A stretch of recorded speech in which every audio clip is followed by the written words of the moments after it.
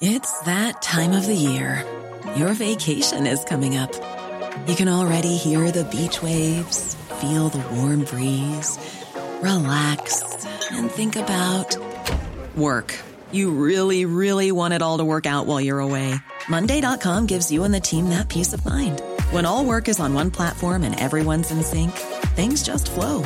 Wherever you are, tap the banner to go to Monday.com. Burrow is a furniture company known for timeless design and thoughtful construction, and free shipping, and that extends to their outdoor collection. Their outdoor furniture is built to withstand the elements, featuring rust-proof stainless steel hardware, weather-ready teak, and quick-dry foam cushions. For Memorial Day, get 15% off your Burrow purchase at burrow.com/ACAST, and up to 25% off outdoor. That's up to 25% off outdoor furniture at burrow.com/ACAST. Hiring for your small business? If you're not looking for professionals on LinkedIn, you're looking in the wrong place. That's like looking for your car keys in a fish tank. LinkedIn helps you hire professionals you can't find anywhere else, even those who aren't actively searching for a new job but might be open to the perfect role. In a given month, over 70% of LinkedIn users don't even visit other leading job sites. So start looking in the right place. With LinkedIn, you can hire professionals like a professional. Post your free job on linkedin.com/people today.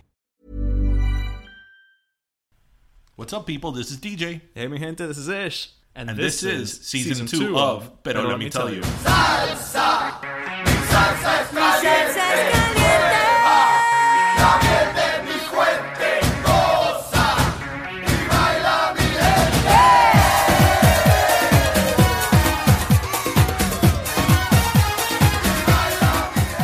gente. I'm just a boy with love. Oh, my.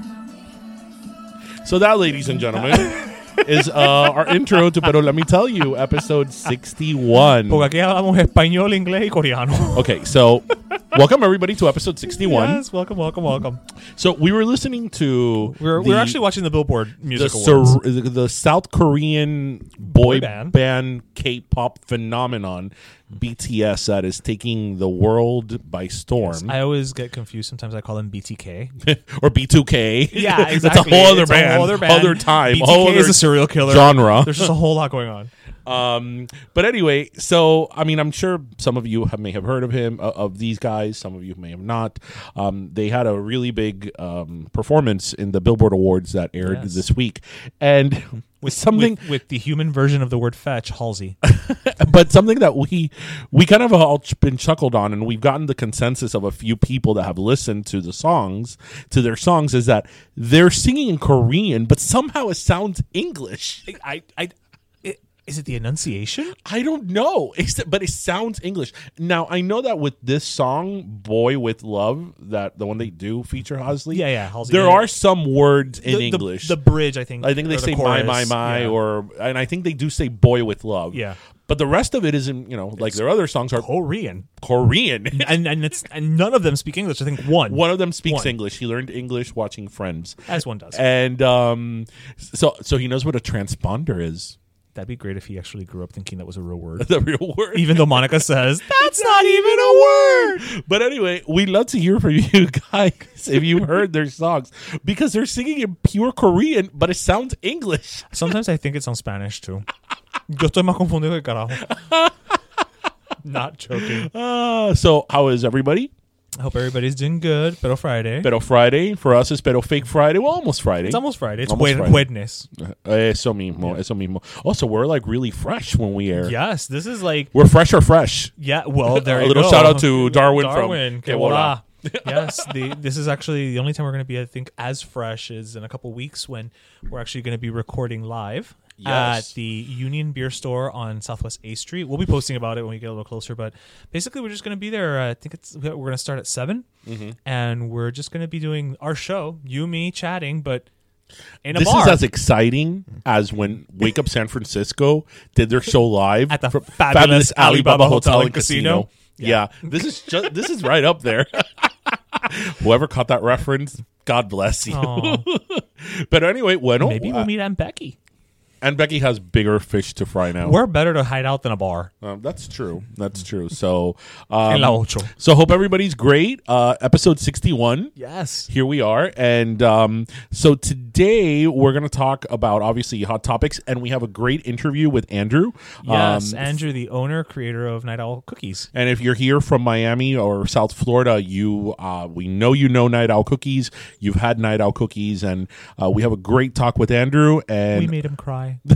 and he has some exciting stuff, aired, and soon everybody, no matter where you're at, you may be able to have some of his great cookies, Night Owl Cookies. They really are like crazy, insane good. Which I'm gonna be a little sassy and just put it out there. You still owe us cookies, Andrew. There were no cookies at the interview. Andrew, what's up with that? Just saying. I wanted your Kit Kat chocolate chip cookie thing. I dream of it. Where is it? Anyway, bueno. Let's get to our hot topic. So this week, let's talk a little bit about the Billboard Awards. Let's do it. The Billboard Awards were this week, and we loved the awards because we felt that it had a great mashup of. It wasn't just new. It wasn't artists. just like new artists. Yeah. It was like new artists, like kind of middle of the.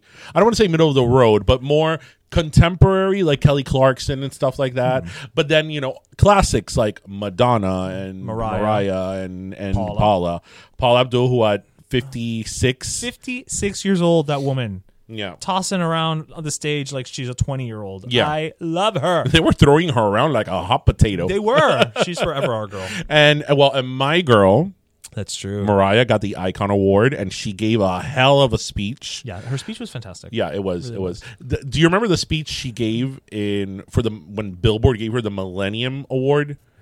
In 1999, I remember her getting it. That it was the whole forget the big skirts, forget the big hair. That speech, that was a great speech as well. But are you into award shows? I think we've kind of had this conversation. I'm more, if I had to pick, I would say I'm more into music award shows because. Well, yeah, music award shows. Because of the performances of it, right? So you care less about the actual award. Yeah, I mean, to me, it's just like, okay. The Prince of Monaco decided to give, Gwen Stefani an award this year. Okay, so what? World Music Awards. To me, it's more about just watching the performances, and I love when they do songs that I know in a different way. Right. Because I know there are people who are very purist, who are just like, no, if I go to your concert or I watch you on a show, I want to hear the song how I know it and how I want to hear it. And I'm like, but that's why I have a CD or a streaming or whatever. I want to hear something new, mix it up. I will say, I want to like Medellin, and I just can't remember it long enough to pretend that I can. Yeah, Madonna's new song. It's not doing it for me. It's not. Even I was hoping a performance. The performance was good, but it's such a. The performance was good. The song was much better live than I thought it would be because I'm like, how is she going to translate? But that's a low bar. Yeah, but I'm like, but how is she going to translate this song to like a performance? Right. Especially with Maluma, who Maluma right now is like really hot, you know, and he's a good commodity to have. At this point in time, I don't want to say that she could do whatever she wants because she can. She can or she can't. She does whatever she wants and she's going to be criticized, but then she's always criticized. As in the Met Gala. She's always going to do what the hell she wants. But, I think that at this point in time, somebody like her who's so established, the fact that she's still releasing new music and the fact that she's still... she's not a nostalgia act at all. No, at all. And she hates to be labeled a nostalgia act. And the fact that she keeps reinventing herself, that says for something. Obviously there's going to be people who don't care anymore, and there's going to be people who do. I'm a fan of hers. I've always been a fan of hers. I think she's one of the best performers out there. And I think you and I have talked about this, that I think that just what she's done for touring, because I think a lot of people forget that the modern day image of a show, the spectacle of a tour, of a musical tour, was created by Madonna with the Blonde Ambition tour. I think a lot of people don't realize that. Yeah. That prior to that... You mean it wasn't Lady Gaga? No. Or Beyonce? No. That prior to that, when you used to go to a concert, the person would sing, maybe change their outfit once, and that's it. Yeah. But she's the one who did this kind of Broadway meets a rock concert, and then that just changed what a musical, it changed what a rock show. concert is. Exactly. So, I don't know. Maybe the rest of the album is good, but maybe. But I mean, all I could remember of the song, and I've heard it several times right now, is the 1, 2, cha cha cha. The rest of the song is like, so I mean, I'm sure there's people out there who like it. But speaking of things that are unforgettable, so this is actually the reason why I brought up the Billboard Awards. I don't even know where this is going, but okay. So I felt I kind of live blogged the Billboard Awards in my personal Instagram, you did. Which is weird because you used to be all about live blogging award shows. I don't know what happened.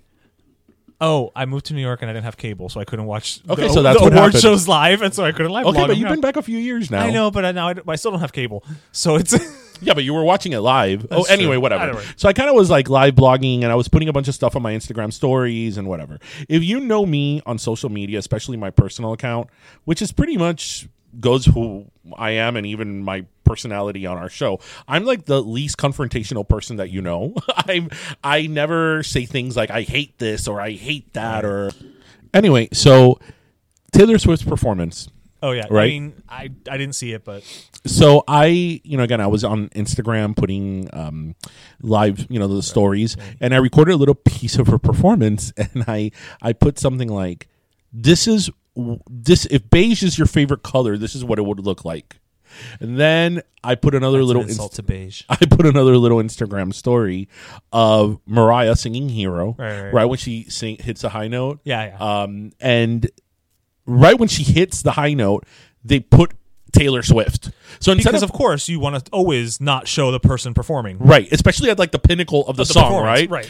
And I put a little Instagram story saying like, okay, great, Mariah hits the high note, and I have to watch Taylor Swift's face, right? Okay. And obviously, I had put a bunch of other stories of other people, and again, about Madonna, I'm very positive. Paula, I never like, even if I don't like something, I won't go out of my way to like be extra negative. And even the Taylor Swift stuff, I thought I was being a little cheeky, a little funny, well, right? Yeah, you were. I wasn't like, Taylor Swift is a bitch and she's the worst thing she ever. should die or whatever. Nothing. Well. Oh no! I got a little hate on my Instagram. From whom? I got DM from 2 people. Just random people, or people you know? No, people who follow me. Oh, okay. Right? And both of them unfollowed me because of the way I spoke about Taylor Swift. Because you said she's one of those boring human beings ever. I didn't even say boring. I said beige, right? Which is boring. But one of them was like, I really don't appreciate how you are spewing hate online, especially for somebody who is so real and authentic. And I actually responded. I go, hey, as you notice with all my other posts, I don't spew hate online. I was trying to be funny and cheeky. I didn't apologize. I wasn't going to apologize. For what? You didn't do anything wrong. I was trying to be funny and cheeky. If you don't like it, was supposed to be a joke. But then I kind of started scrolling in his page. I'm like, oh, you're like a major Taylor Swift fanboy. Like he dresses like whatever tour video she did that she was dressed like a lion tamer with like the red thing and the top hat. Like he dresses. Are you sure he's not confusing Britney? No. Okay. A good performer. He's like a major like Taylor Swift fan. Right. So the point of the conversation is not even Taylor Swift. The point of the conversation is that. Here it is, which, this alludes to things you and I have spoken about before, the bigger picture. Right. Here it is. I put something a little cheeky. On your page. On my page. Not even the podcast page. I put something a little cheeky. Again, it wasn't even that bad. And 2 people got so outraged that they felt like they needed to contact me, and they unfollowed me. And it's like, I think that's wonderful. Which I turned around and unfollowed them right back. I think that's wonderful. And I'm like, coño, like I'm like the least offensive person there is. That has to do with all that whole, what is it? We live in silos, and if like, that's fantastic. God forbid, you are not what do they call Taylor Swift fans? Swifties? I don't know. Swifters, Swiffers, whatever the Taylor Swift fan community is. If you don't think she is the best, it's like, do you know how much shit I have gotten throughout the years for liking Mariah Carey? Dude, being a lamb is like, it's a full-time job. Yeah, it's a full-time job. It really is. I mean, I would hate half of humanity. It is. Listen, now. And I say that as a Britney fan. Yeah, I would hate half of humanity and half of my family and friends. Right? No, yeah. It's like, but I mean, like, are you this person's? Do you know this person in real life that you feel this need to defend, a celebrity? And let's expand it beyond Taylor, right? I don't. If I love Britney, I will put as many things about Britney. I love the Spice Girls. If people comment all the time about like, oh, she lip syncs, oh, blah blah, and it's like, okay, and what do you? what do you want me to say? You know what I mean? Like, no, she does. No, yeah, she does. Okay, next. You don't care Right, for her. but like move on. I don't make a bigger thing about it than it needs to be. like the bigger thing is, were these people young or oldish? I don't know, but they must have been at least in their mid to late 20s, at least. But my bigger thing is like, coño, you can't. You are bothered by following someone. There's so many.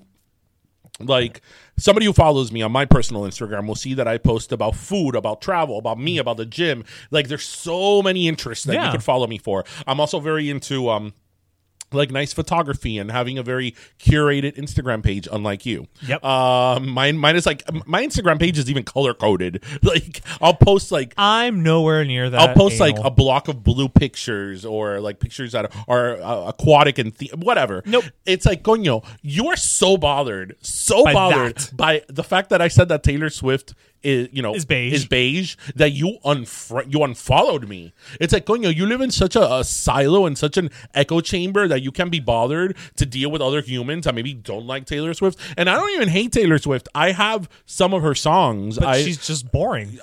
I mean, whether she's boring or not, I don't hate her. I don't hate her. I mean, again, let's go back to Mariah. I love Mariah. A lot of people hate her. They hate, and I feel that Mariah is very polarizing. Yeah, for whatever reason. Again, yo me voy a fajar with half of humanity. That like, it is what it. If you don't like her, you don't like her. Like, it's such an exhausting battle. Listen, I don't want to think back to 2007. but again, I mean, we're putting it to the confines of singers and celebrities, but. It's the bigger picture, which I guess this is so much of the political landscape nowadays. It's ripple effect into everything else, where it's like, oh, you don't like what I like? You're a horrible human being, and I don't need to be around you. Right. But what if we like 14 other things? Right. The same. That's like, I've mentioned it here on the podcast. Me, that I'm a liberal. I've always considered myself a liberal. I've always identified with kind of a liberal agenda. If there's one thing in the liberal agenda that I maybe don't agree with, it's like, oh, you are a conservative, you're closed-minded. It's like, no, dear, I'm not closed-minded. I'm minded. I think for myself. That's great. That's a new one, people. Minded. I'm minded. I'm minded. That's equivalent to being whelmed. Exactly. You read my mind. Right? Yes, exactly. Actually, you know what? Let's tell our listeners that, because I think our listeners will enjoy that. Dale. Wait, what? Oh. That you came up with the term with whelmed. Well, see, okay, here's the thing. So one day I was just like, you can be overwhelmed and you can be underwhelmed, but are you ever just whelmed? Since then, on this cartoon Young Justice, the character of Robin actually says that a lot. He says whelmed? He says that he did that whole thing, and he was just like, what, I'm just whelmed right now. And I'm just like, wow. On some ripple, I'm sure I've affected the pop culture landscape with one of my favorite characters, so I'm okay. But I remember when you said that, I was like, oh my God, OMG, I had never thought about that. Like, it's just one of those things where it's like, you never seen anybody. You know which one else you said? Today. You know which one else you said? ¿Cuál? I remember when you said this. You remember more than I do, and I say them. You said, okay, you could be nonchalant, but are you ever just chalant? Yeah, I've never heard anybody be like, oh, I'm so chalant. I'm so chalant today. Like, people are, it's like, I'm just be nonchalant. It's so are we being chalant now that we're being wordy? We're talking a lot? I don't even know what chalant is. Because nonchalant is like, when be you're casual, kinda, right? Yeah, you're reserved and, maybe, I don't know. We're being chalant We're being chalant right now. We're being chalant because we're whelmed. We're whelmed. We're whelmed, and so we're being chalant. Whelmed-minded people. We are. Viste. Full circle. Dos come mierdas, what we are, but yeah, but I bet two other come mierdas don't have a podcast. Es verdad. So anyway, people like us. Speaking of social media, okay. So I want to talk about something very, very controversial, and to our listeners out there, dog filters on actual dogs. No. Okay. And to our listeners out there who are driving, because we know from our feedback that a lot of you listen to us on your morning commute. Thank you very much. We love you. Hold on to your steering wheel because this is like, groundbreaking news. Well, if you're in traffic, you're not going anywhere. Facebook, obviously, which owns Instagram, right, is testing out in parts of Canada. Okay. A version of a beta version of Instagram. Okay. Where viewers on Instagram will say the people that follow you will not be able to see the amount of likes your picture has You will be able to see how many likes your picture has, but the public won't see how many likes your picture has. So it's kind of going to be like Instagram stories. You know, when you right, I can see how many people have viewed it, but you can't. But I can't. Okay. So it could be kind of similar. Obviously, the reason I was going to say why are so they mental health? They have found they've gotten a lot of studies that there has been a lot of depression and mental health issues with social media in general, and they found these are the reasons. No, but when you say mental health, I'm trying to understand because people will see that your picture has more likes than their picture. Right, there's people who like their day is ruined or made great because of the amount of likes they have, especially teenagers. There have been a lot of mental health specialists, whether it be psychologists, therapists. Who've weighed in and have talked about the effects of social media on teenagers and on everyone. And they found that there's many aspects, obviously, the content that you put, your pictures of your perfect life with your perfect children on your perfect vacations, or these people that are, they're in this party, they're in that party, they're in this event. I have to say something. ¿Y cuándo van a trabajar? No, nunca. There's this person that I follow. I actually know him. Didn't follow him for a while because his feed got really annoying, and now I'm following him again because I was like, "What is this person up to?" And he's doing this like 90-day no alcohol challenge thing, and part of the whole thing with the 90-day, every day he posts like X amount of days without X out of 90 days, no liquor, blah blah. I'm looking to look at how great I look and blah blah. But he keeps saying that because of all the money I'm saving by not going to happy hours and blah, blah, I'm able to travel to these 4 or 5 different places. And all I can think of is listen, I don't think it's about a 90-day challenge. Were you having Blue Label every day? Well, I think if you're having that much that you can afford to take these trips because you're no longer going to happy hour, you may actually want to go see a support group because you may be an alcoholic. I think it's bigger than just a 90-day challenge. Yeah. But it's okay. I just wanted to bring that up because it's been on my chest, and I just wanted to bring it up. And again, he's one of these people who I don't. Well, actually, me and another friend have a theory about what he does for a living.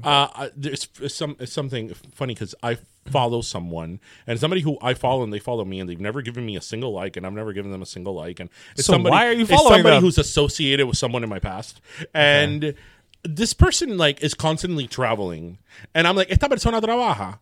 Constantly traveling, going to expensive resorts because they don't put on the location. Right. I'm staying at the Four Seasons, in the middle Shanghai, of in Shangri-La. Yeah, I bet you they're not staying at the Best Western, right? I bet you they wouldn't put it in their little location, right? And putting all these exotic things. We would totally stay at the Best Western. And I'm like, tu trabaja, because I know how much I'm a professional, and I know how much things cost, and I know how much other people that are in law certain make, professions, and we can't afford that lifestyle. So I algo no cuadra.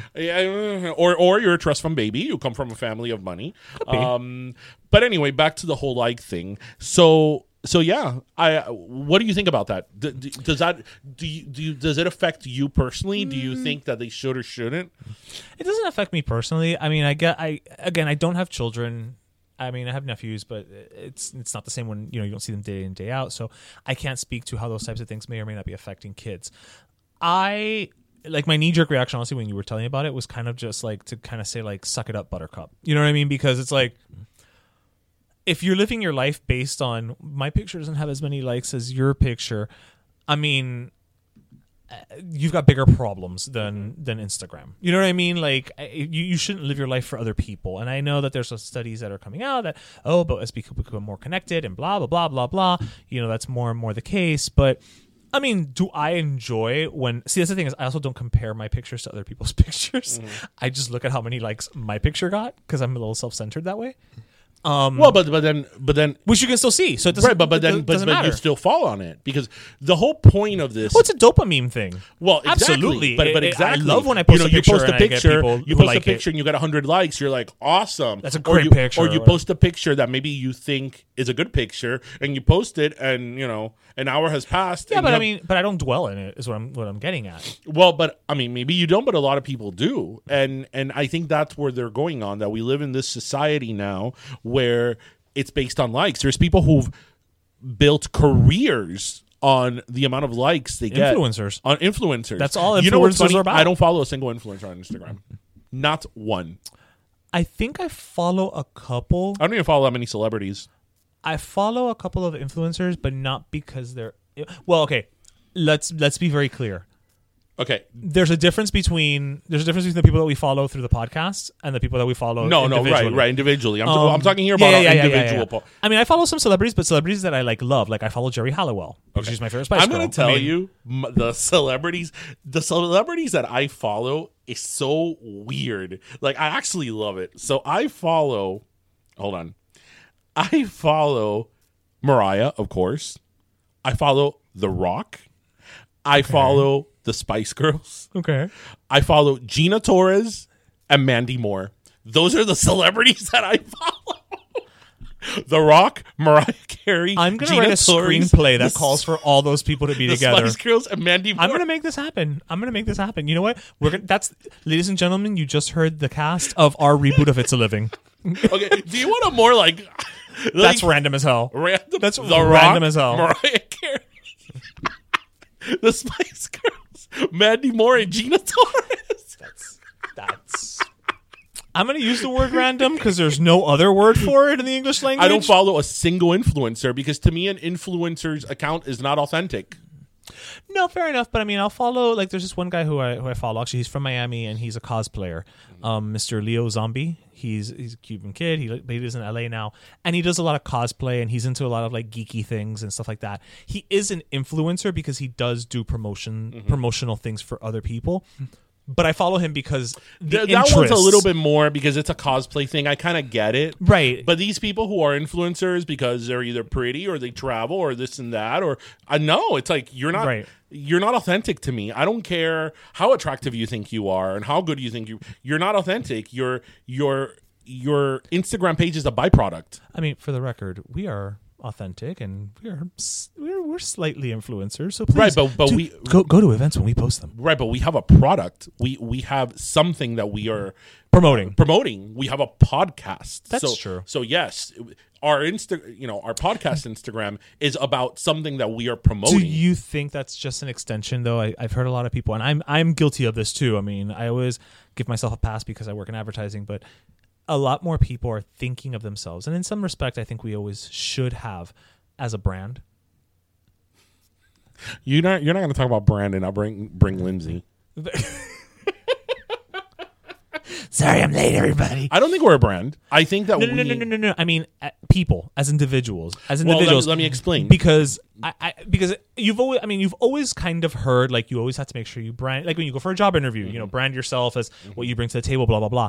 Do you think that this is that extension? I'm going to answer that question. I think that us as a podcast, I'm not talking about the podcast. No, I'm gonna explain. As a podcast, we're not a brand. I think that you and we have a brand insofar that we have a name and a product. A name and a product and a certain expectation and personality that we bring to the table. But I think that you and I are the embodiment of a certain culture and a certain amount of people that we are. I don't want to say we're the face of because we're no, but not yet. But we represent through our podcast and who we are a certain group of people. Okay, right? No, that's fair.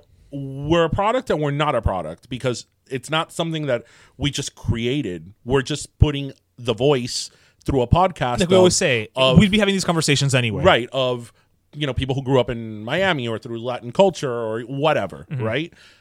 That's in terms of our podcast. In terms of a personal Instagram or a personal social media page, it's one of those things that, well, if I'm a product and everybody's a product, then I go back to, which I've said this to you about that quote in The Incredibles. If everybody's special, what is it? If everybody's special, then nobody's special. Yeah. Because if everybody's going to be a product, yes, I'm a product. I'm a brand. Right. Well, if I'm a brand and you're a brand and you're a brand and you're a brand, then we're all brands. We're all just commodities. So then what's the point of being a brand? So then, I mean. Right, but what I was trying to say is, do you think that it's that initial mentality gone haywire? Of course it is. That's what I was getting at. Social media all comes down to the quality of your pictures. If you're able to put and curate your pictures in a artistic, whether it's artistic or interesting or intriguing way, people are going to follow, even if you're the most boring and basic person there is. Taylor Swift. I mean, it just is, and that's the brand. It's like whatever. I mean, I don't know. I will say I know what you're saying. I don't disagree with you, but I think that there are some people out there who fall under the heading of influencer. I think some are accidental influencers, and we actually know somebody who I think I've described to you as an accidental influencer. I think you know who I'm talking about. Mm-hmm. It's a brand, it's an influencer, but it's organic. Right, but I think that if you're an influencer, think of just in terms of our podcast, of all the people that we've interviewed, right? You know, whether it be Martha or whether it be Burger Beast or whether it be the other Martha, those are people who bring something to the table, who have something to either promote or an angle on something, right? Mm-hmm. This is what I'm presenting to you. I'm going to talk about burgers. I'm going to talk about T-shirts. They bring something to the table. They're not influencers because, they just woke up one day, opened up a social media account and started taking pictures of themselves. No, they have something to give. Okay. And that's... So there's levels of influencer is essentially what we're I saying. don't follow an influencer if... I don't follow influencers. In my personal page, I don't follow people that their brand is them. Like, oh, it's me. Right. Here I am. But what I'm getting at is that the heading of influencer, like, just to use the examples, Burger Beast and Martha, they're considered influencers. Right. But they have a product. They have. But that's what I'm saying. There's levels of influencer. I don't follow influencers without a product. Okay. Somebody who just exists. Right. Because I see so many people on Instagram that have, hundreds of thousands of followers, and then I go see them, and I'm like, what do you do? What do you do? What's your, Why, you take sexy pictures? I mean, good for you. Okay, that's great. Okay, you're attractive. So am I going to follow you because you post pictures of you every day that are attractive? I mean, that's not why I'm in social media. I mean, maybe that's why you are or somebody else, but that's not why I'm on. But I like posting the occasional sexy gym pic of me, with my little nip slips. Yeah, but... These are people that's like, who's like a major influencer that has over 1 million followers? ¿Te acuerdas de Mica de Llano? Yeah, from Primer Impacto. Her daughter, Alexa de Llanos, check her page out. She has over 1 million Instagram followers. Her pictures are of her body. So she doesn't do anything. She got completely redone. No, I mean, I'm not saying something that's not true. Right. And I'm not spewing hate. I mean, this is not something I think that's really... it's factual. It is what it is. She's in this Kim Kardashian product area. ¿Cómo se llama ella? Alexa de Llanos. I'm looking it up right now. All her pictures of her in her bikini or her in lingerie. Of her at her butt, her boobs. In a pool in an exotic location in Asia, in the Four Seasons. Whatever. Driving a Maserati. That is what she's. Yeah, you're right. Right. I'm not going to follow her. I'm not going to follow her. I don't care how hot or on hot you are. I'm not going to follow somebody who's... My God, these knockers are huge. I'm not going to follow somebody whose Instagram is about them and them only, and their, and them. I don't find that interesting. I don't find that interesting, and therefore I'm not going to follow it. But that's me. I'm literally like a good 15 pictures deep, listeners, and so far I've yet to see anything but this girl's tits. Yeah. But like her, I mean, I'm talking about her in specific, but like her, there's thousands and thousands or millions of profiles. I don't find that, and she would be considered an influencer. I don't follow people like that. I don't find that interesting whatsoever. She looks nothing like her mother. Bueno, pero también, No, por eso, pero a eso voy. I mean, when you look like your parents when you're natural. There's just too much ass in these pictures. She's a pretty girl. I mean, she's a pretty girl, but it's like, okay. I mean, but she's that social media pretty. Yeah. So good for her. This reminds me of. Oh, look, a picture of her with somebody else.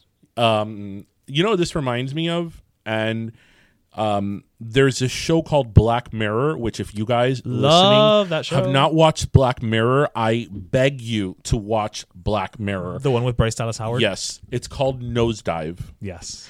Okay, I'm serious, you guys. You need to watch this episode. It's kind of funny, but kind of funny, scary. Well, because it's comedic. It was written by Rashida Jones. Yeah. Really? She wrote that episode? She wrote that episode. She may have directed it too. It's kind of like dark comedy. It's, yeah.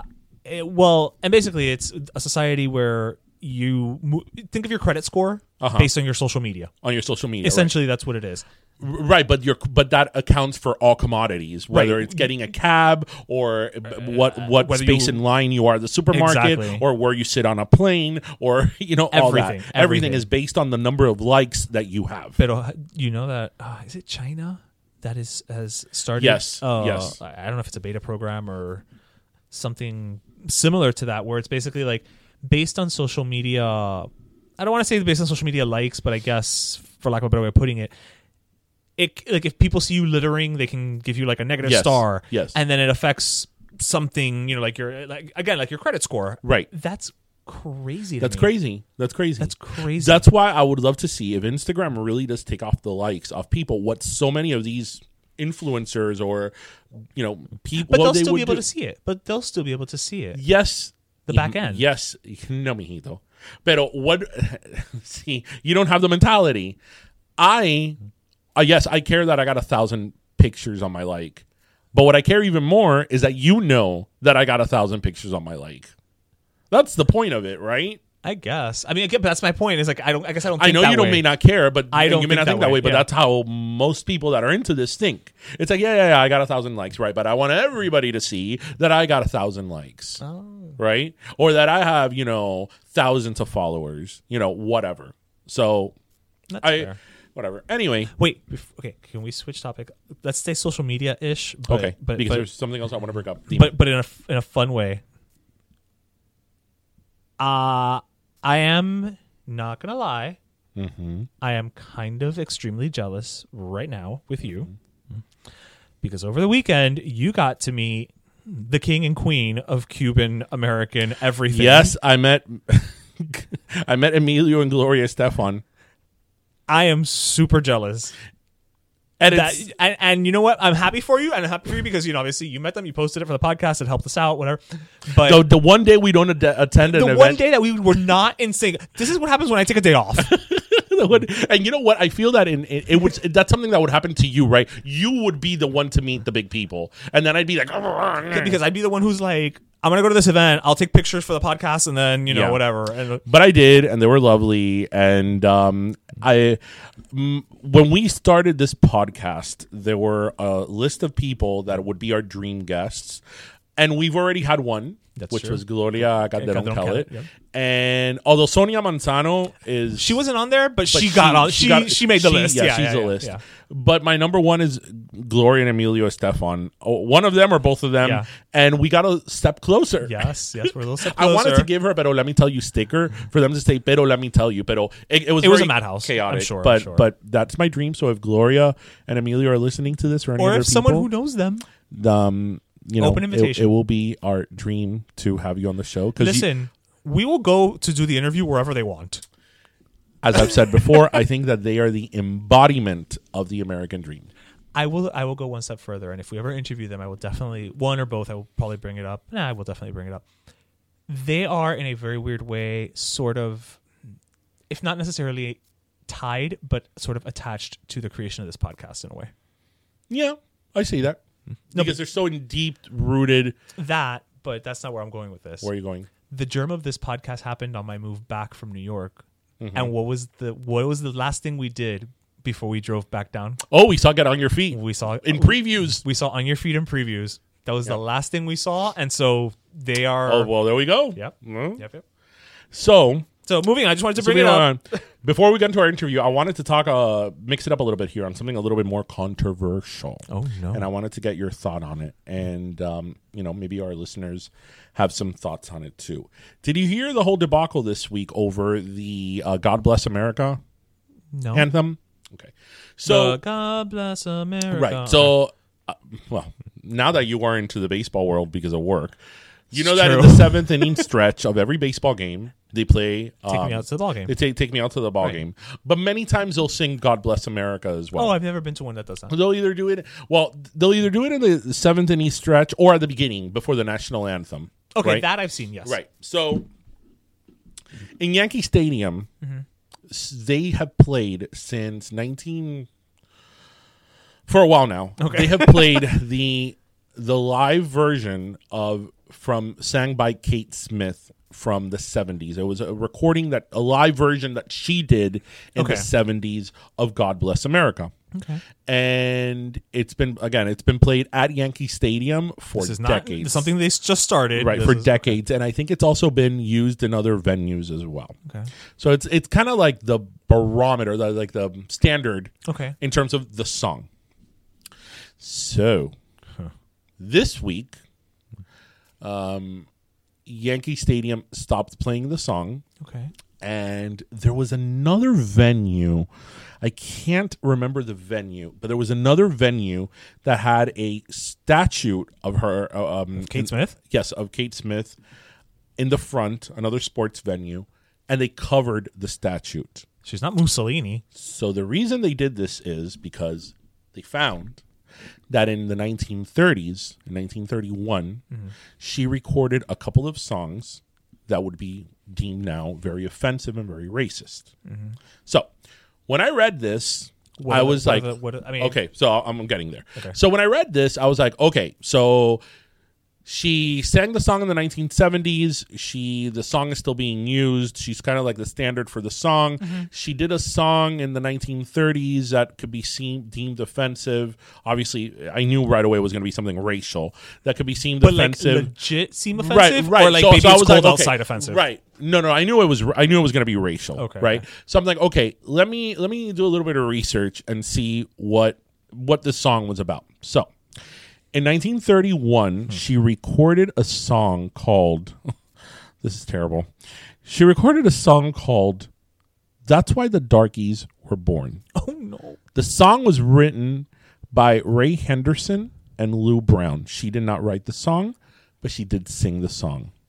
Okay. The lyrics, or some of the lyrics of the song, are as follows. I'm bracing myself. Dale. Quote, someone had to pick the cotton. Someone had to pick the corn. Someone had to be a slave and able to sing. That's why the darkies were born. If you're looking for plump lips that last, you need to know about Juvederm lip fillers. With Juvederm Volbella XC and Juvederm Ultra XC, your lip look, whether it's subtle or bold, can last up to 1 full year with optimal treatment and no additional maintenance. Find a licensed specialist and see if it's right for you at Juvederm.com today. That's JUVEDERM.com. Add fullness to lips in adults over 21 with Juvederm Volbella XC or Juvederm Ultra XC. Do not use if you have severe allergies or a history of severe allergic reactions, or if you're allergic to lidocaine or the proteins used in Juvederm. Tell your doctor if you have a history of scarring or taking medicines that decrease the body's immune response or that can prolong bleeding. Common side effects include injection site redness, swelling, pain, tenderness, firmness, lumps, bumps, bruising, discoloration, or itching. As with all fillers, there's a rare risk of unintentional injection into a blood vessel, which can cause vision abnormalities, blindness, stroke, temporary scabs, or scarring. For full, important safety information, visit Juvederm.com. Spring is my favorite time to start a new workout routine. With the weather warming up, it feels easier to get into the rhythm of things. Whether you have 20 minutes or an hour for a Pilates class or outdoor guided walk, Peloton has everything you need to help you get going. Get a head start on summer with Peloton at onepeloton.com. So, and she did another song. Are you kidding me with this? No, I'm not. And she did another song also. Is this what passed for adult contemporary? Heaven.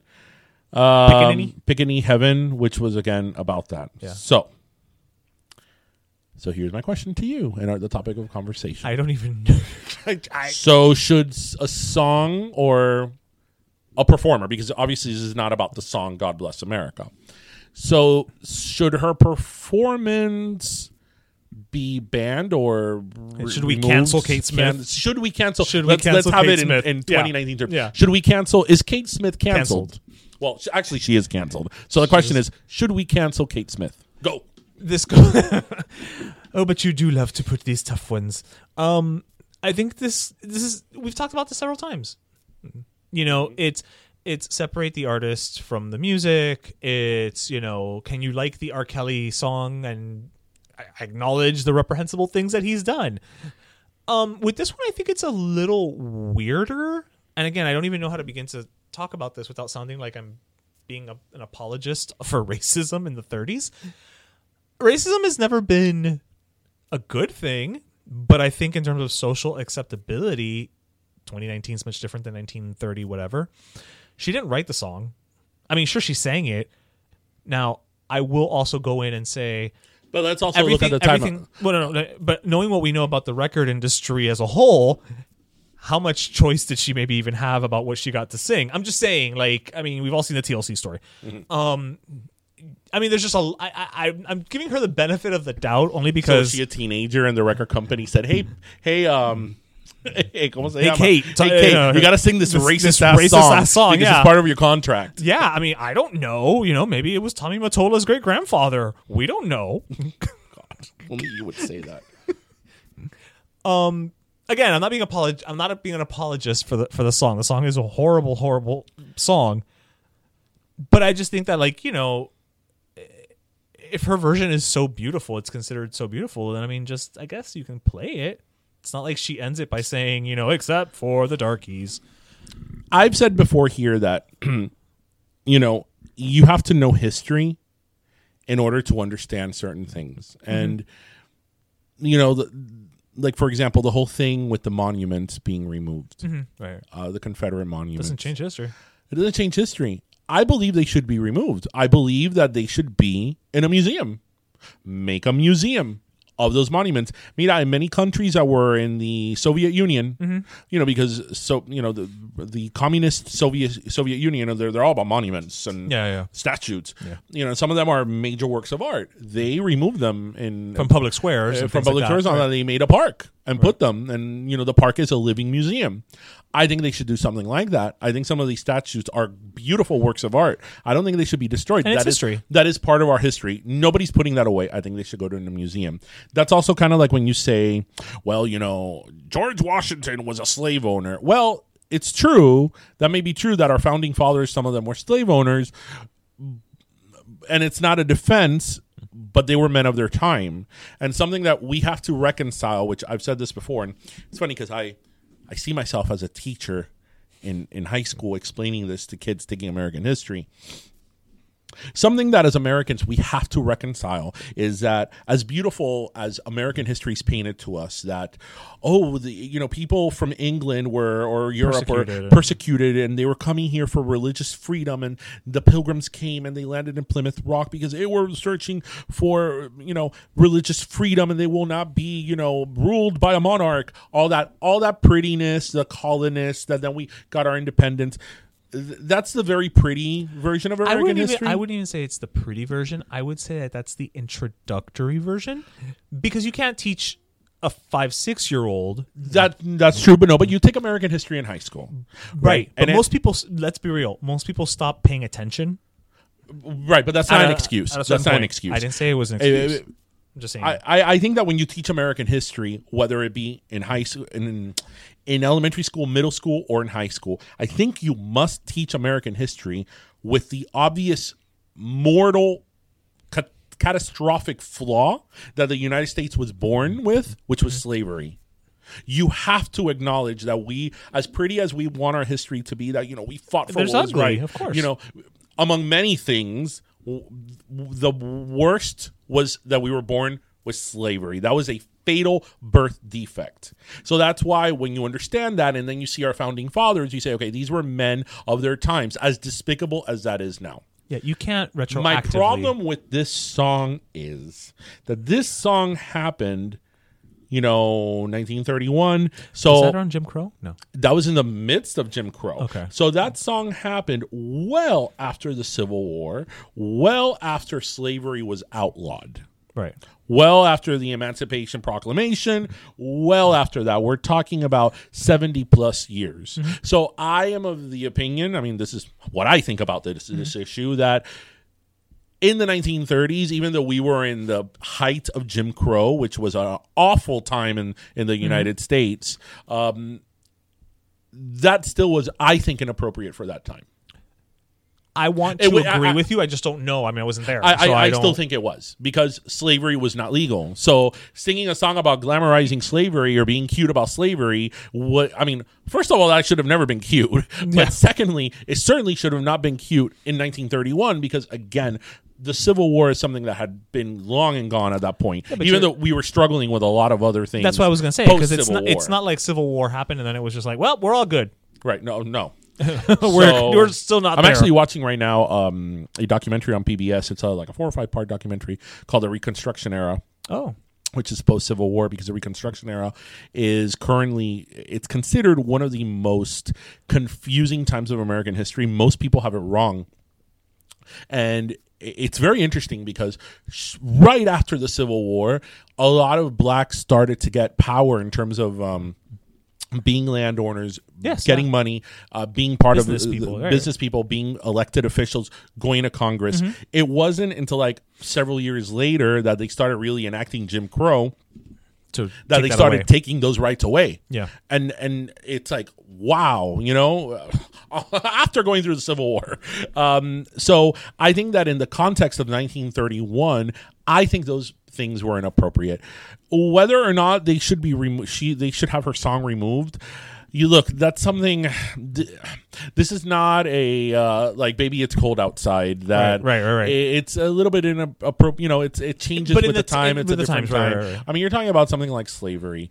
So I think I don't have a problem that they removed it. I don't. There's other versions of the song. Now, should the woman be crucified and, dragged through the mud, so many years after she died? I don't know about that. But in terms of using the song, especially as the official song and something as a big capacity as the Yankee Stadium or in a sports venue, it's probably better that you change it. But, potato. What would be even better if we all did during the 7th inning stretch? What? 8 Night Owl cookies. Well. Just pass them out to everybody. Just be like, here you go, have a cookie. Those things are so good. They're gigantic. They're like the size of your head. Why aren't they selling these in Marlin Park? Well, that's something that we need to ask Andrew next time. Yes, we're gonna put that on our to-do list to ask. Only on Pero let me tell you, do we talk about slavery and cookies, and then go into cookies? See, that's why we're so well-rounded people. And if we, I think that this is even broader than when we talked about Black Lives Matter and then Christina. Yeah, because now we're talking about slavery, and cookies, the horribleness of slavery, and now the deliciousness of cookies that make you feel good, and they are yummy. Again. So if you live in South Florida, you've probably had his cookies, and if you haven't had Night Owl cookies, you absolutely should. They're expanding into Broward, and they're also delivering now. So there's really no excuse. If you don't even live here, you can still have them ordered. And I don't know, it was very interesting when we chatted with Andrew, because at this point we touched on it in the interview. We've interacted with him at a couple of events and things like that, but we didn't really know his story. In terms of you think you have no idea. This is the diary of Andrew Gonzalez. Wow, whoever got that reference. And on that note, here is our interview with Here's the diary of Andrew Gonzalez. And welcome back, listeners. As promised, we are here with the founder of Miami's premier cookie shop, Night Owl Cookies, Andrew Gonzalez. Hey, what's up, guys? Thanks for having me. Thank you for joining us. Tell you. Thank you. Our waistlines thank you. Yes, or they don't. I don't know yet. But actually, it's funny because we've, at this point, I think every time that Andrew's around, we are eating. That's true. I love it, though. It's not a bad problem. I'm not saying it's a problem. I'm just making an observation. We judged the best sandwich in Miami, the Gay Festival. We were at Burger Beast's book launch at the Shake Shack. Hamburger House Party. Now that you're right, now looking back, it's always around food. Yeah. Well, I'm kind of upset there's no burgers or anything around us right now, nor are there cookies, but I'm probably to blame. That's probably just because your fridge broke. Yeah, so thanks for calling me out. We're gonna blame it. We're gonna blame it on that. That's why. We're here sipping on room temperature water. I offered some room temperature vodka as well, but it is what it is. But you have a great view here, actually, of Coral Gables. Very nice. So that offsets everything. So thank you again for joining us. Now, for those who may not know, I mean, you were one of Forbes 30 under 30. I don't know what Forbes is. Sorry, a couple of years ago.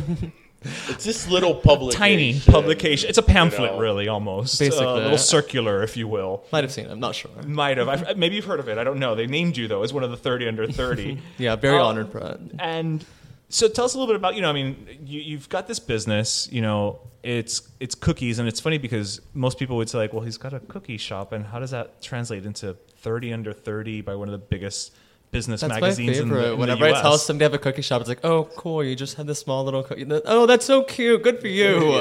So tell us how because I think your story is very, very interesting. Tell us how you started. Thanks. From your beginnings. I think that's really what really makes me stand out. I started when I was 20. I was in college. I had this crazy idea while traveling that I wanted to bake cookies and sell it to 3 o'clock in the morning. There was nothing like that in Miami. Other cities had it, but let's be real. We're Miami. We like partying. We have so many big universities here. How do we not have that? Thank you. This is my biggest complaint. I can never find cake at 3 in the morning. And there was. I'm serious. That's because nobody likes cake. It's all about cookies. Let's be real. Fine.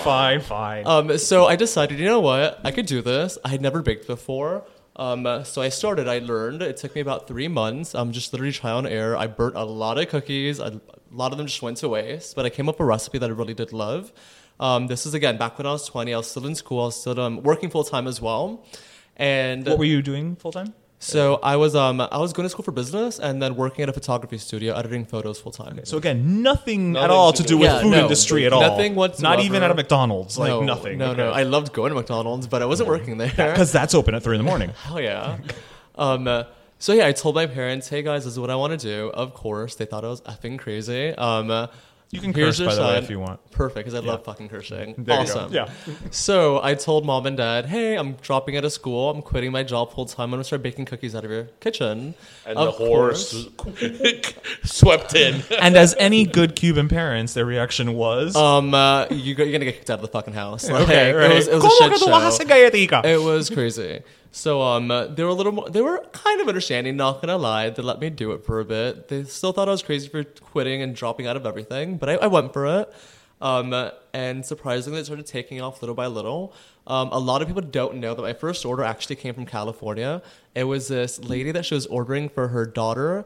Her name was Erin, and Erin was having a baby.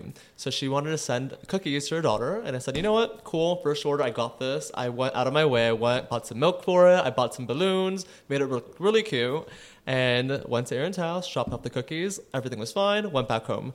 Later that night, I remember, this is like before Instagram really took off, she posted on Facebook, and turns out Erin is actually one of the executive producers for Universal Studios, and her sorority sisters were all executive producers for big news stations. So one of them worked at Channel 7 and was the executive producer for Deco Drive. Okay. So that first order actually landed us Deco Drive. Wow. Surprisingly enough. So talk about luck. Yeah. I know. It was a roller coaster. Oh, God. So, that was quite some time ago. That was back in 2009 to 2010. So that was quite some time ago. I was 2021. I wasn't prepared for anything like that. If I learned anything in school, it was the number one reason a business fails is because they couldn't reach demand. And I never understood that until we aired Deco Drive within my first couple of weeks. Once it aired, we just kept on getting my phone was off the hook nonstop. I couldn't do it. I was having breakdowns. Because at that point, it was strictly a phone call service. This is just phone calls and Instagram. This was nothing big. Out of my parents' kitchen. One-man show. And I just had a breakdown. I couldn't do it. It lasted maybe 2 weeks, and I had to close up shop. I closed up for the entire summer, and I thought to myself, okay, well, if I'm going to do this, I'm going to come back. Then I need to make sure I'm doing it right. So I reorganized everything. I came up with everything from scratch again, and I really did sit down and make sure it was going to be perfected this time. So fall semester came around. We opened up for business, and it wasn't as crazy after Deco Drive. I mean, we had orders off the bat, but it wasn't nonstop off the hook. And I kind of am appreciative for that, just because it helped me stand up on my 2 feet again and made me really get my stuff together. So one of the things that you just said that really surprised me, and I think it would surprise a lot of people, is that the fact that your product is so good, but that you didn't have a baking background. Because I feel a lot of times these people that open up a cupcake shop or whatever type of bake shop, they've been baking since they could walk. So, I mean, how did you figure this out? Because, I mean, anybody can make a cookie, but how did you figure out this, night owl cookie, recipe? So something I've learned along the way, no matter what industry you're in, whether it's food, photography, whatever it may be, was the people that really stood out are the people that broke the rules and did something different, which is what I set out for Night Out. I didn't want to be just a regular cookie shop. I did things that reminded me of my childhood, things that I grew up on, whether it was guava, queso crema, galletica Maria, Fruity Pebbles, Cinnamon Toast Crunch, things that really resonated with how I grew up that I knew my generation was going to appreciate and really like. And nobody had that here in Miami. So, I mean, it really did help us stand out. Sorry. Yeah. Well, I mean, you've had incredible success since then. I mean, you've at this point you've hosted several events. You're a fixture in, I mean, South Beach Food and Wine. I mean, you're kind of the go-to, dessert person. I mean, how do you kind of like see that in your like the grand scope of things? And I swear there's a question in here somewhere. Like, you dropped out of college and now you're like, okay, this is working. Like, well, to answer your question, I think I'm going to be answering it. Is I really don't see it that way. It's such a small thing right now. Like, I have a big vision for it, and we're nowhere near. We're just starting off. My first store had to close down because I had no parking. I remember. Yes. It was a tiny hole in the wall. Again, I was 20. When I opened up that store, I was 22. I signed my lease with $15,000 to my name.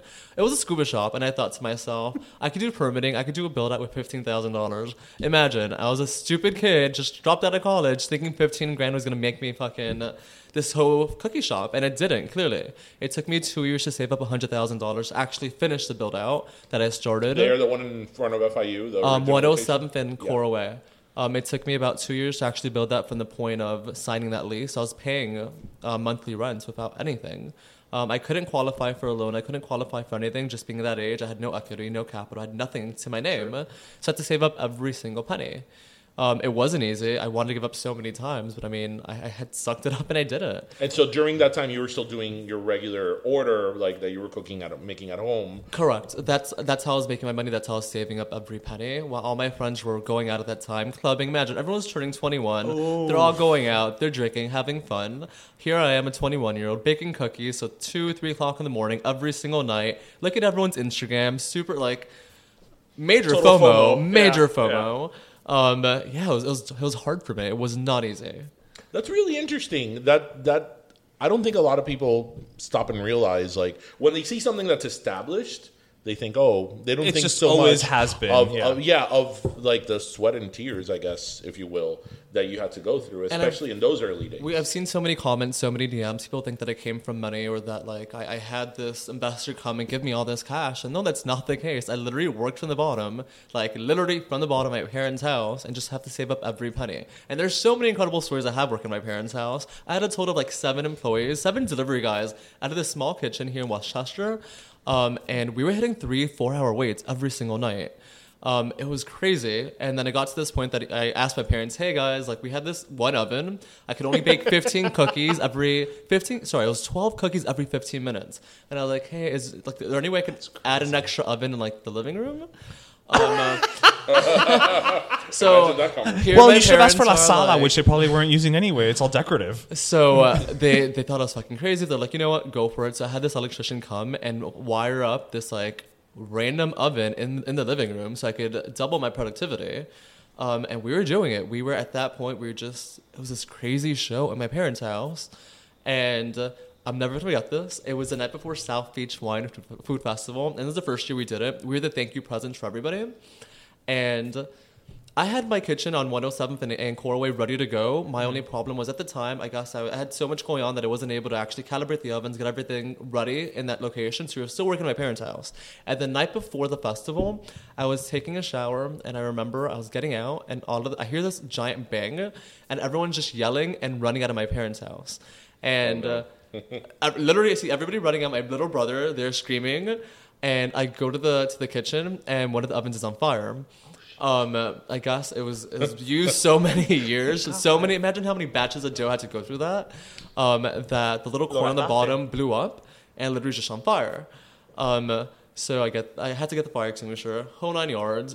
We had to go that night to the new location and figure shit out because we had to bake thousands of cookies for the festival. And the night before, TikTok. Yeah, it was crazy. That's insane. Yeah, and good stories. I have great insane. stories. I mean, stories for days.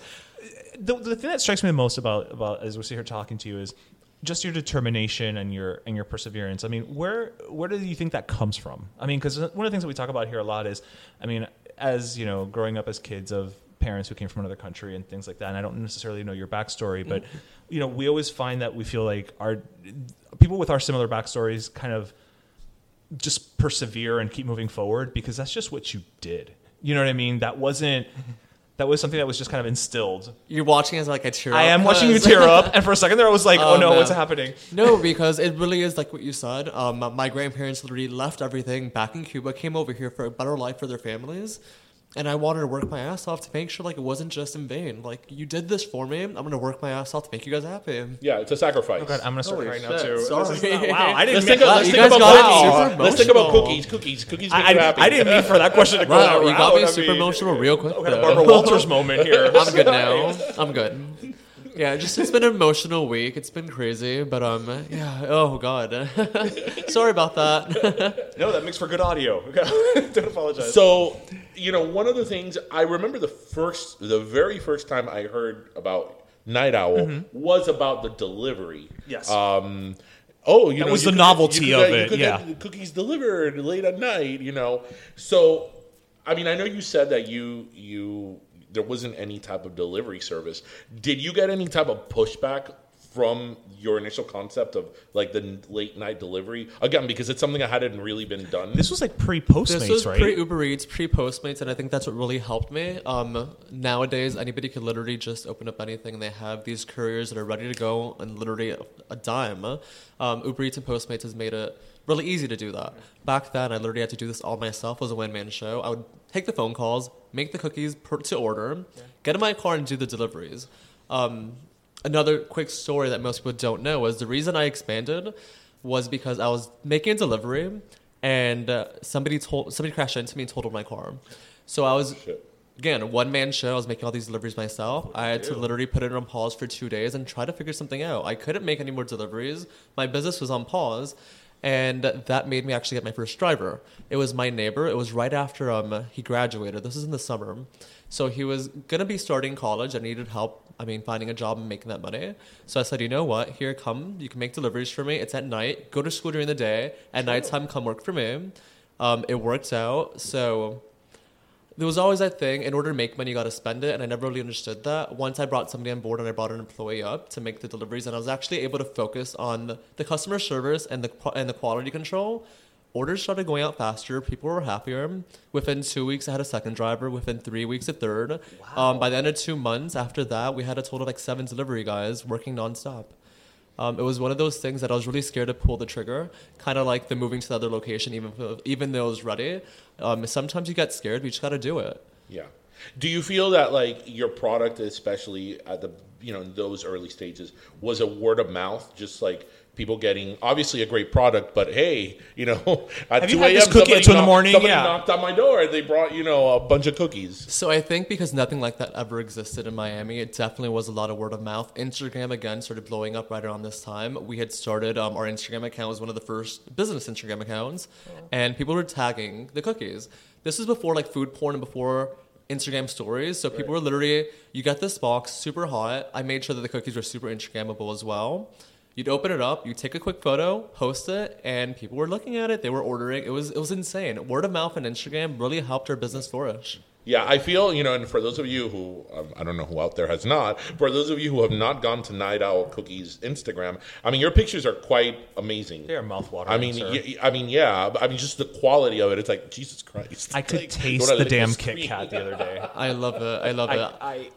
And I'm also just a fat ass, but my Instagram is my baby. I started that when I was 20 again. I no longer run it anymore, but it's gonna be in my hands again in about 4 weeks. I have a new. It's gonna look very, very different in a couple weeks. Getting a completely new rebranding. You're not gonna recognize it very, very soon. Okay, you're rebranding. So tell us a little bit.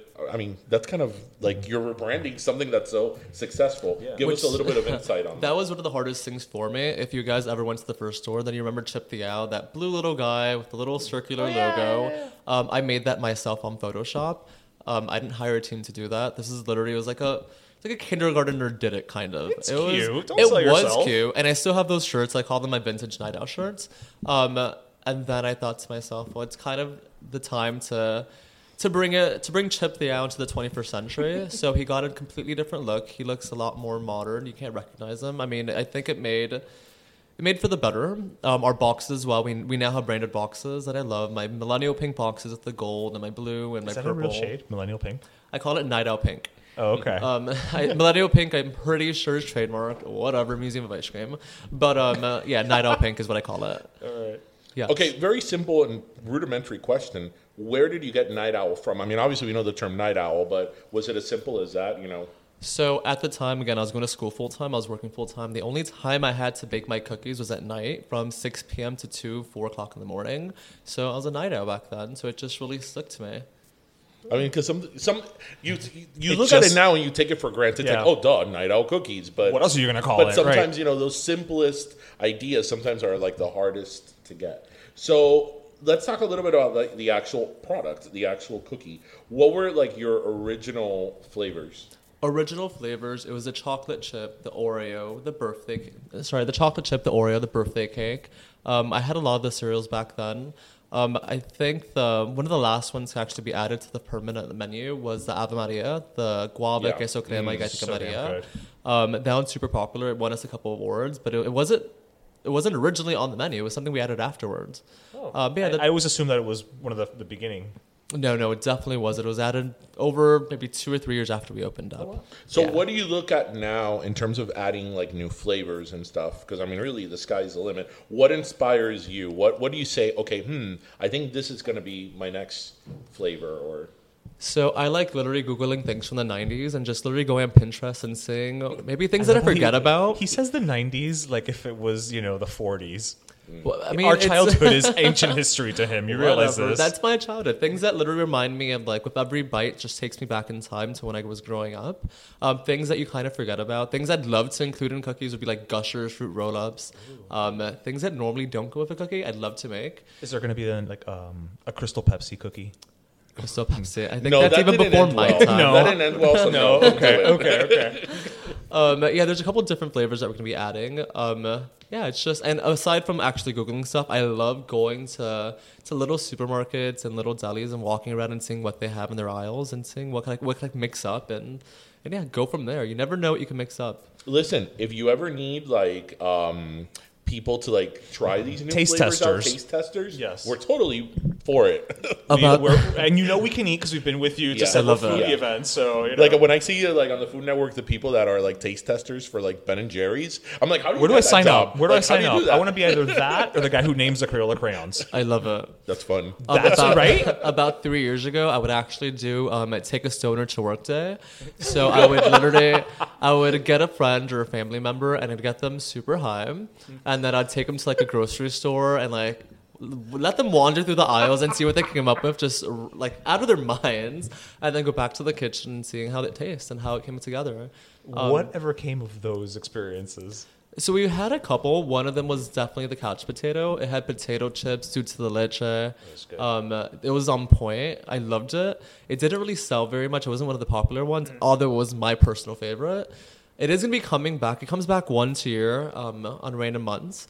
But yeah, that's one of the take a stoner to work day. It's not a staple of your 420 box. We commend you for the 420 box for the change you did at the end, changing from the previous chicken strip to the Publix chicken strip. Because Publix is amazing and their chicken strips are great, and it kind of makes it Publix local. is one of God's gifts to humanity. I'm kind of upset that I didn't think of it any sooner, but I'm definitely glad that I did change it up. I mean, I think that people really did appreciate it. People were happy about it, and I just want to make people happy. Yeah, and Publix is such a.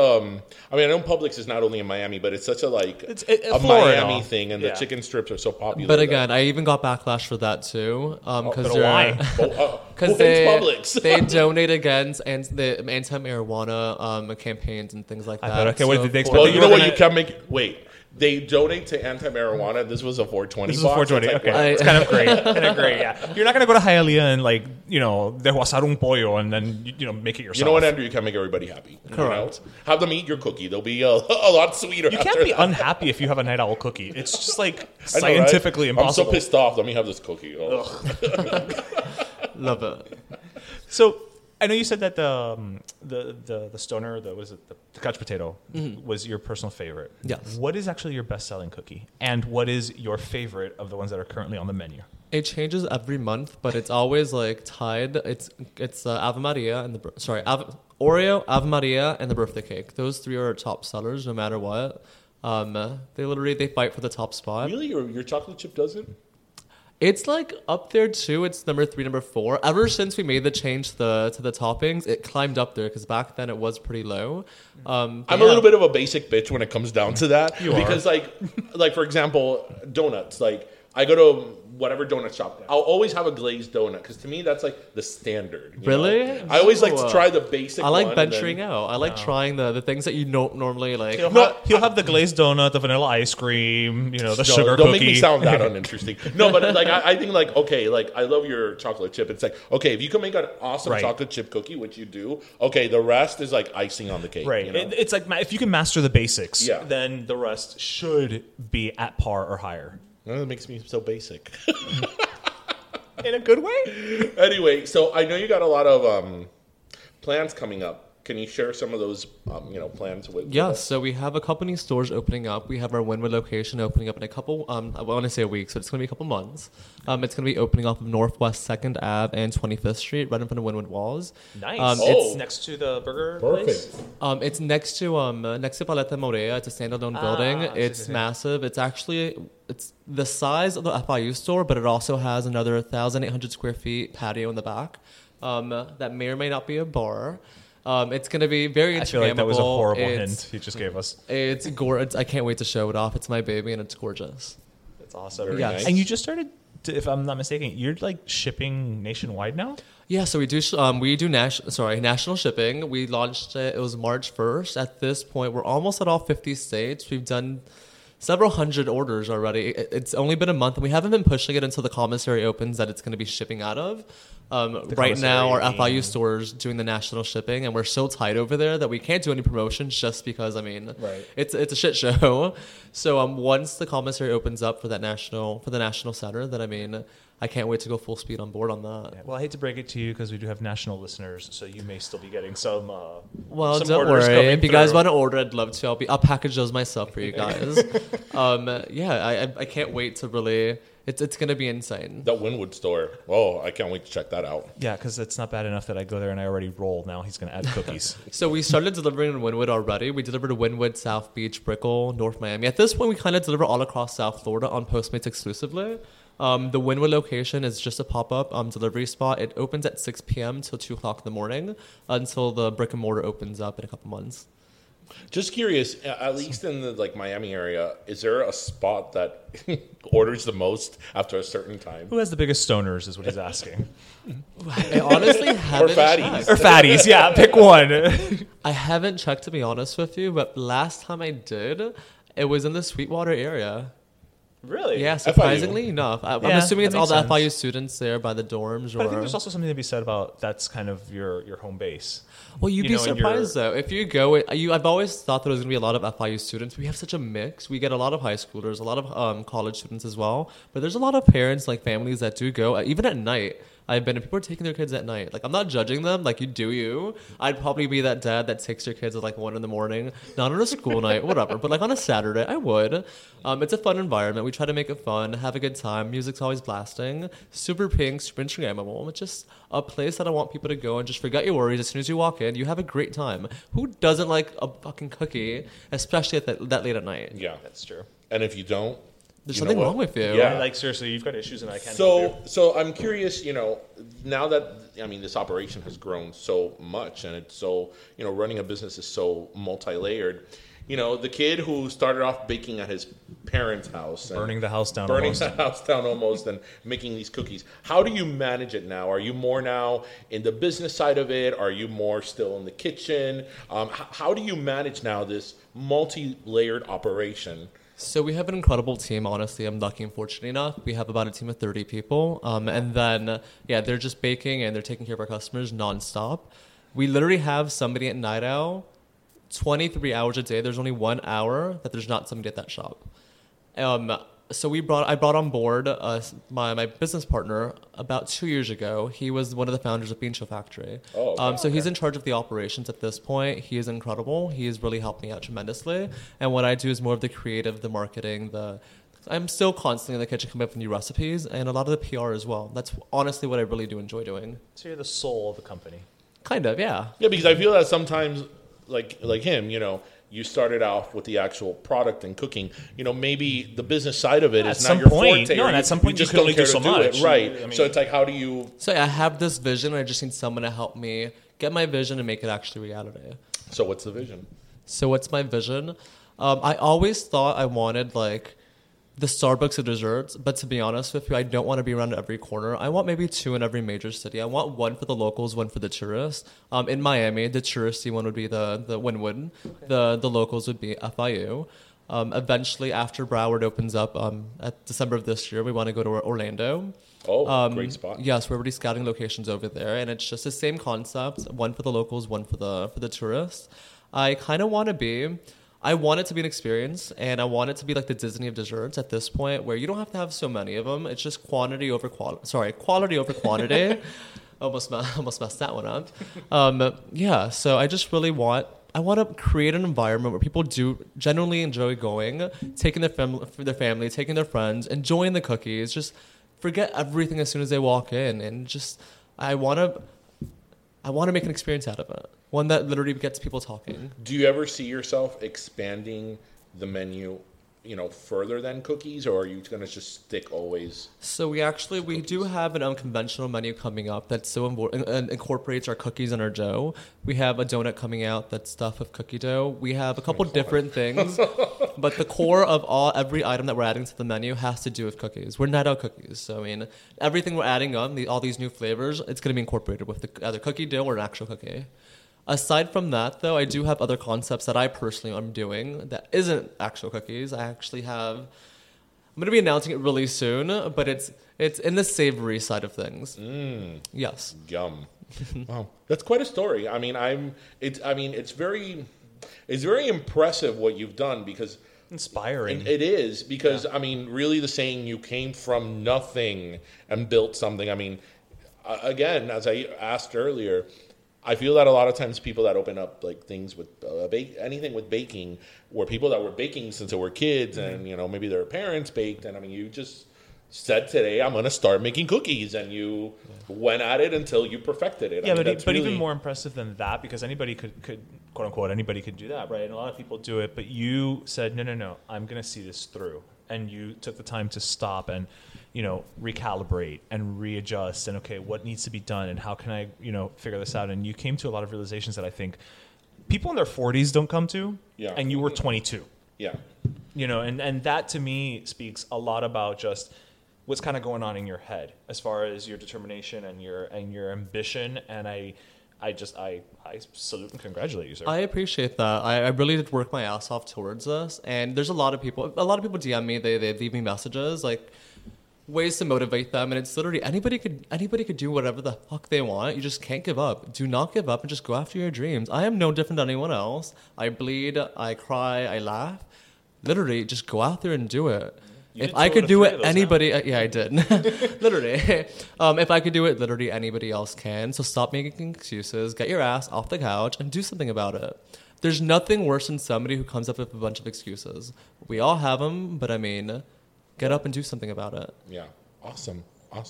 Bueno, thank you so much for being on, pero let me tell you, thank that's you so why much. we wanted you so much to be on the show, because you're the embodiment of the type of people we like to profile on our episodes. So I appreciate it. Thank you guys for having me. No, and we look forward to eating more of your cookies and whatever other food is at the next event that we're all together at. And cold beverages. There we go. Cold beverages for sure. Love it. Thank you guys. Thank you, Andrew. Take care. And we're back. I wish I could say we were back eating cookies, but we're not. But we will be soon, because damn it, now I'm jonesing for them. I know. Andrew, Mira, you have to send us cookies. All the other food people that we've interviewed have... Chef Hales... Well, and I ate... But okay, but I ate I don't know how much food that day. And then there's Creamy Creations. God bless Monica and the flan. Monica and the flan. And the flog.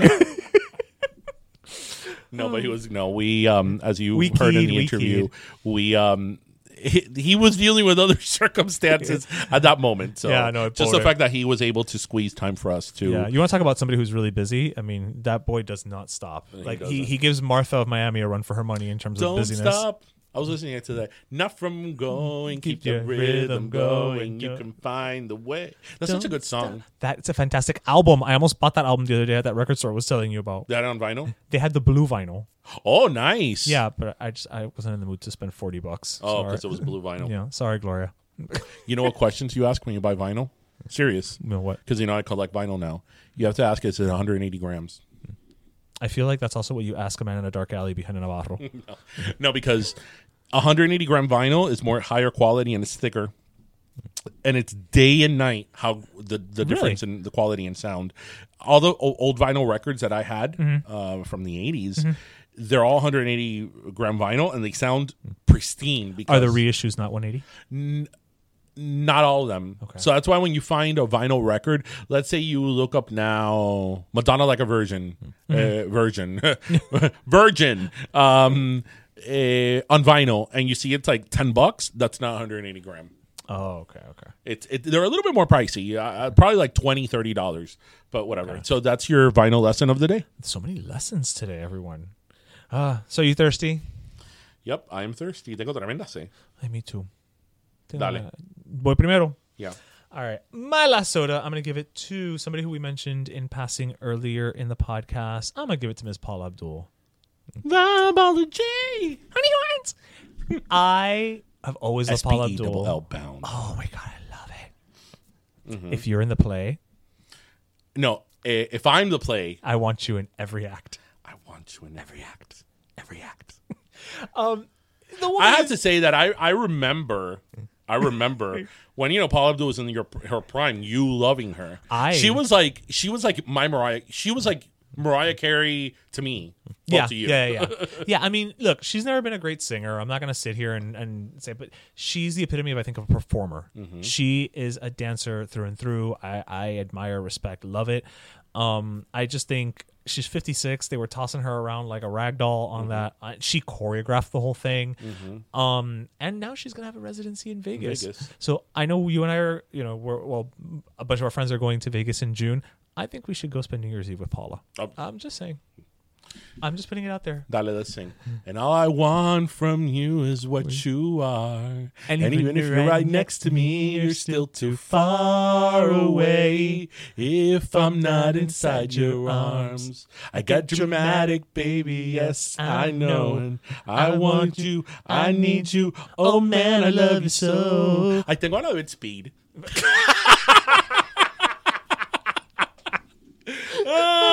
Followed by Rebel Without a Cause. Our references. It's, when you know, you know. When the more you know. The more you know. It's funny? I think that people that listen to our podcast and get all of our references. I would agree. It's a different experience than those who don't. Now, we still love the ones who don't. I would love to know what it's like to not get them, though. Because we got our references. No, it's kind of like when we listen to other references that we don't get, we just move right along. Yeah, or sometimes we don't even know that they're it's saying. A reference. Yeah, so we love you guys too. But those of you who get all the references, it's an Easter egg. It's an Easter egg. Exactly, it's an Easter egg. So Paula gets a last soda. She gets a Coke. She gets a Diet Coke because of just her one calorie. Yep, Diet Coke commercial. That's right. So my last Coke of the desert goes to this. Lady who makes cakes here in South Florida, and her Instagram page is all for the number 4 Maddie Cakes. Okay, I recently saw her on NBC. No, on our Instagram. Yeah, because I right. That's what I'm saying. I was just like, okay, I don't remember, but you handle our Instagram for a lot of like the follows and things like that. So it's a very sad but kind of inspiring story. She has a 5-year-old daughter, and when I saw this, I mean, we see and hear about sick children all the time, right. But I don't know, at that moment it just caught me because I have a 5-year-old. It's one of those moments. She had a 5-year-old daughter, and she was diagnosed with leukemia, a form of leukemia, and they interviewed her with her daughter, and she doesn't have hair, and obviously she had to quit work to take care of her, right. And obviamente financial issues and So, all you that. gotta pay the bills. So she was a good baker, so she started making cakes. Oh, okay. And she, she's selling the cakes. And como te dije, her Instagram page is all for Maddie Cakes. And how do you spell Maddie? M-A-D-D? M-A-D-D-I-E. Okay. All for Maddie Cakes. We'll put it on our Instagram. And she does a bunch of little cakes. But, it was just one of those stories that warmed my heart. They did a small little story She's on... based out of here? Yeah. They did a small little story on NBC 6 today or this week about her.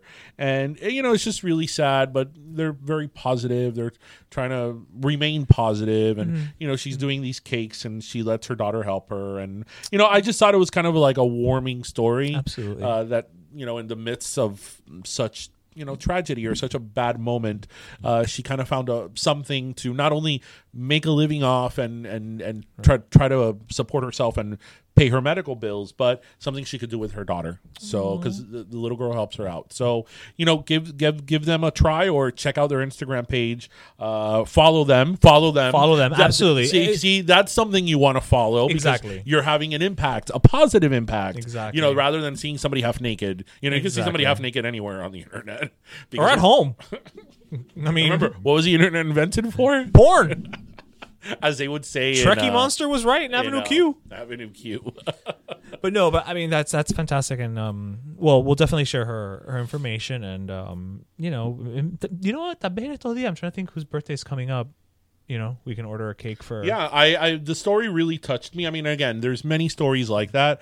That we see on the news or we hear about it, but that one really touched me. Again, I have a 5-year-old, and imagine being told that. That's something that you can't, and she's trying to do what she can. So, selling the cakes, and they look really good. So anyway, that our little podcast can help. Absolutely. Spread the word or give light on people like that really needed, Does she have a website as well? I just followed the Instagram. Okay, no, because I was in the episode description. I always put the websites of the places that we talk about. So, this was a full packed episode. Ooh, it was from Paul Abdul to racism and slavery to social media influencers, Taylor Swift, and Madonna, Medellin. Paul Abdul already said.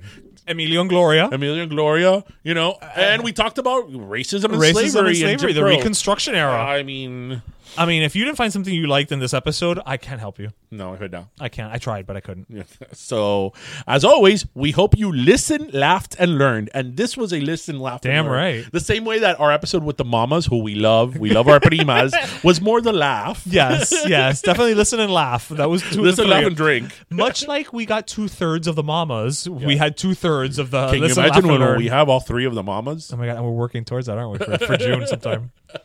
We have all 3. It's gonna be that's a lot of 3 over 3. Yes. So we're gonna have to go on to the gym that day and pump up our testosterone to give them a run for their money. But anyway, we hope you listen, laughed, and learned. And as always, grab your pastelito, your croqueta, and your jupiña. And thank you for joining us. That was episode 61, people. All right, bye, mi gente.